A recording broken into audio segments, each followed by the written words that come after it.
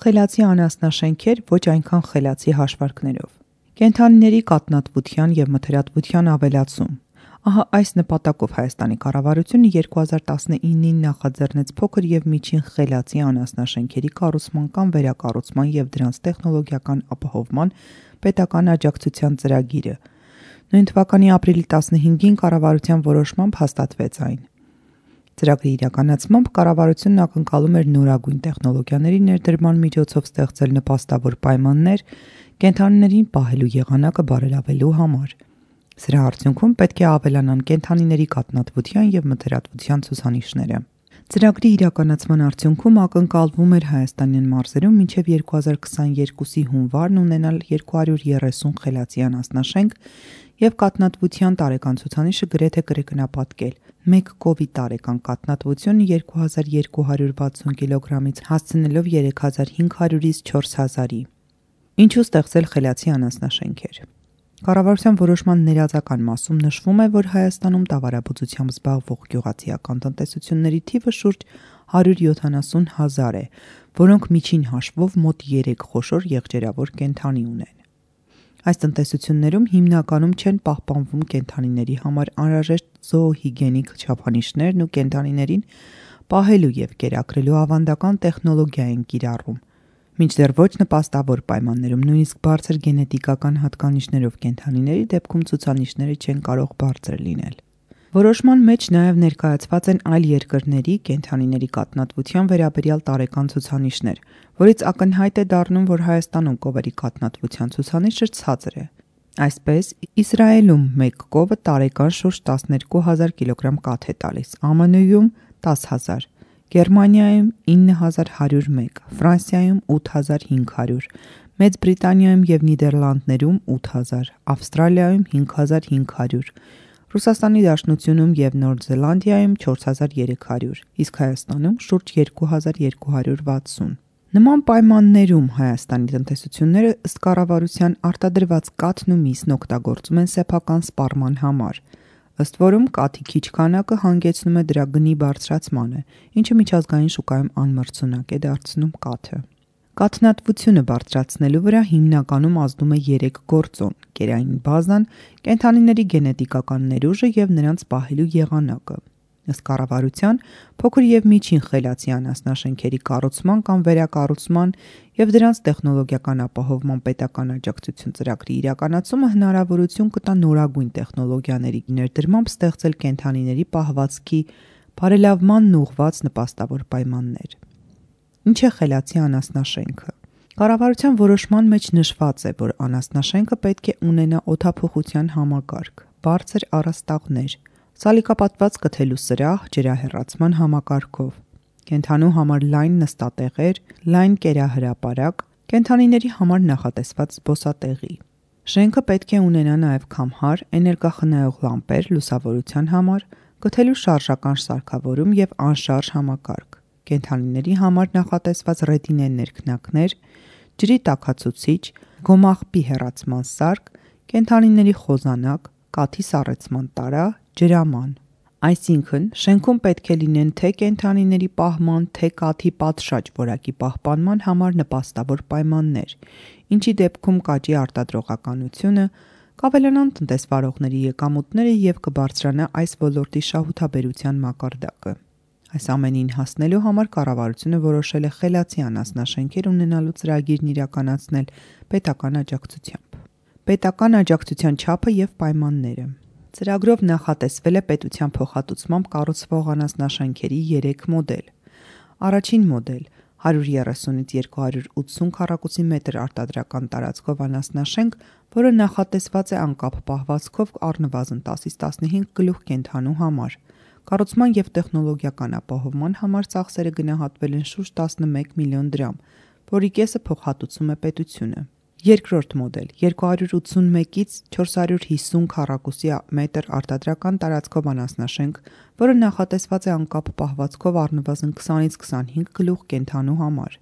Կառուցման և տեխնոլոգիական ապահովման համար ծախսերը գնահատվում են շուրջ 23 միլիոն դրամ, որից 11.5 միլիոն դրամը փոխհատուցում է պետությունը։ Երրորդ մոդել 451 եւ ավելի քառակուսի մետր արտադրական տարածքով անասնաշենք, որը նախատեսված է անկապ պահվածքով առնվազն 40-ից 45 գլուխ կենդանու համար։ Կառուցման եւ տեխնոլոգիական ապահովման համար ծախսերը գնահատվում են շուրջ 35 միլիոն դրամ, որից 17.5 միլիոն դրամը փոխհատուցում է պետությունը։ Այլ նշվածից ավելի մեծ շենքեր կառուցելու դեպքում պետությունը կրկին փոխհատուցում է առավելագույնը 17.5 միլիոն դրամի չափով։ Ծախսերի փոխհատուցումն իրականացվում է Հայաստանի Հանրապետության էկոնոմիկայի նախարարության կողմից։ Գումարը նախարարության կողմից փոխանցվում է դիմումատուի հաշվեհամարին 2 փուլով։ Առաջին փուլի փոխհատուցումը կատարվում է կառուցապատման, վերակառուցման աշխատանքներն ավարտելուց եւ մոնիթորինգի դրական եզրակացությունից հետո 10-օրյա ժամկետում փոխհատուցման գումարի 50%-ի չափով, իսկ մնացած 50%-ը երկրորդ փուլի փոխհատուցումը տրամադրվում է անասնաշենքը տեխնոլոգիական սարքերով ապահովելուց, շահագործման հանձնելուց եւ մոնիթորինգի դրական եզրակացությունից հետո 10-օրյա ժամկետում։ Այսինքն, առաջին փուլում ծրագրի մասնակիցները պետք է ավարտեն անասնաշենքի կառուցումը կամ վերակառուցումը, իսկ երկրորդ փուլում դրանք տեխնոլոգիապես ապահովեն եւ շահագործման հանձնեն։ Ծրագրին դիմելու պայմանները։ Ծրագրին մասնակցելու համար ֆիզիկական կամ իրավաբանական անձինք դիմում են ներկայացնում էկոնոմիկայի նախարարությանը, հայտնելով, թե կոնկրետ ինչ տեսակի անասնաշենք են ցանկանում կառուցել։ Դիմումատուն պետք է ներկայացնի նաև այն անշարժ գույքի սեփականության, օգտագործման կամ վարձակալության իրավունքի գրանցման վկայականը, որտեղ պատրաստվում է կառուցել անասնաշենքը կամ այն վերակառուցել։ Ներկայացվում է նաև անշարժ գույքի սեփականատիրոջ համաձայնությունը կառուցապատման վերակառուցման համար։ Դիմումում նշվում է նաև, արդյոք դիմողը շինարարական աշխատանքները ցանկանում է իրականացնել առանց կապալառուի, թե կապալառու կազմակերպության միջոցով։ Ու եթե շինարարությունը պետք է իրականացվի կապալառու կազմակերպության միջոցով, ապա դիմումատուն պետք է տվյալ կազմակերպության հետ կնքած պայմանագիրը ևս ներկայացնի նախարարությանը։ Մինչ ծրագրին մասնակցելու դիմումը անձը պետք է անասնաբուծության վարման վերաբերյալ դասընթացի մասնակցի ու դրան մասնակցած լինելու վերաբերյալ հավաստագիր ներկայացնի։ Դասընթացը կազմակերպվում եւ հավաստագիրը տրամադրվում է Հայաստանի ազգային ագրարային համալսարան հիմնադրամի կողմից, հիմնադրամի եւ էկոնոմիկայի նախարարության միջև կնքված պայմանագրի համաձայն։ Դասընթացը վճարովի է։ Դրա համար անձը վճարում է 40,000 դրամ։ Չիրականացված ակնկալիքներ։ Արմավիրի մարզի բնակիչ Խաչատուր Հովսեփյանն այս ծրագրի շահառու է, պնդում է, որ պետությունն իրեն խաբել է։ Իրենց նախագիծը պետք է արժանար 35 միլիոն դրամ, բայց ինձ վրա անասնաշենքի կառուցումը նստել է 56 միլիոն դրամ։ Իրենց հաշվարկած գումարի կեսը շուրջ 17.5 միլիոն դրամ պետք է ինձ փոխհատուցեին, բայց մինչև այդ գումարը ստացել եմ 2.5 ամիս կռիվ եմ արել։ Այնպիսի հիմար բաների պատճառով չէին ուզում տալ, որ ծիծաղելի է։ Օրինակ, այս խամութը չես դրել, մի բոլկ չես դրել, չենք փոխհատուցում, պատմում է Հովսեփյանը։ Նա փորձել է կառավարությունից պարզել, թե ինչ հաշվարկ են կատարել, որ անասնաշենքը 35 միլիոն դրամ է արժեցել, բայց իրեն հաշվարկի վերաբերյալ տեղեկատվություն չի տրամադրվել։ Խաբվեցի, մտածեցի լավ բան են առաջարկում, օգտվեցի։ Թվում էր լրիվ նորմալ է, որ ուզում ես անասնաշենք սարքել։ Իրենք մի մասը փոխհատուցում են, օգուտ է քեզ, բայց շուրջ 30 միլիոն դրամ ավել գումար եմ ծախսել։ Եթե ինձ ասեին, որ ծրագիրն ինձ վրա կնստի ոչ թե 35, այլ 56 միլիոն դրամ, ես չէի դիմի, ասում է Հովսեփյանը։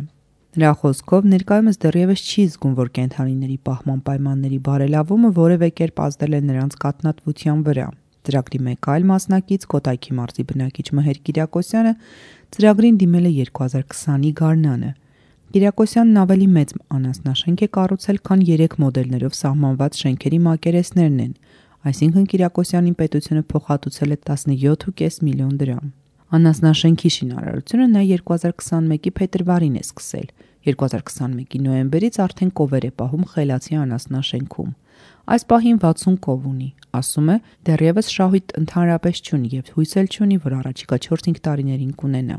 Հիմա հազիվ կերին է բավականացնում, հաճախ դա էլ ենք պարտքով վերցնում։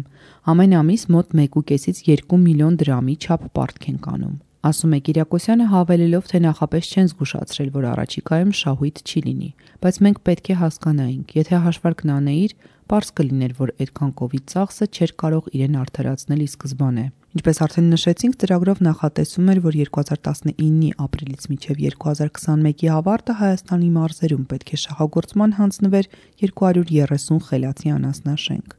Մինչդեռ 2022-ի սեպտեմբերի դրությամբ ծրագրի շահառուների թիվն ընդամենը 47 է, այսինքն նախատեսվածի նույնիսկ 20%-ի չափով շահառու չի ապահովվել։ Էկոնոմիկայի նախարարության գյուղատնտեսական ծրագրերի իրականացման վարչության գլխավոր մասնագետ Դավիթ Խաչատրյանն ասում է, որ ծրագրի մեկնարկից հետո դրան մասնակցելու համար մեծ թվով տնտեսվարողներ են դիմել։ Միայն 2021-ի հունվարի 1-ի դրությամբ ստացվել է շուրջ 360 դիմում, սակայն հետագայում դիմումատուները բացակայող փաստաթղթերը չեն ներկայացրել գործընթացը սկսելու համար կամ հայտնել են, որ ֆինանսական խնդիրներ կան, չեն կարող կառուցել շենքերը։ Խաչատրյանի խոսքով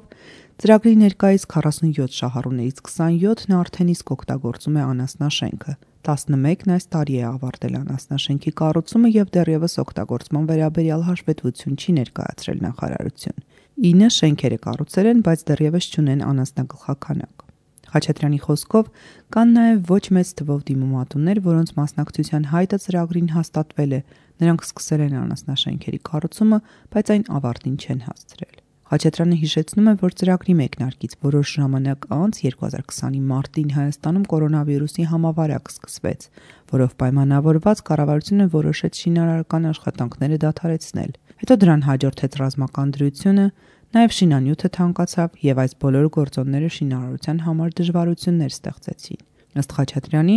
թեև վերահաշվարկի անհրաժեշտություն կա, սակայն չի կարող հստակ ասել, թե ինչ որոշում կկայացվի։ Վերաբերում է փոխհատուցում տրամադրել զգզգելու վերաբերյալ դժգոհություններին,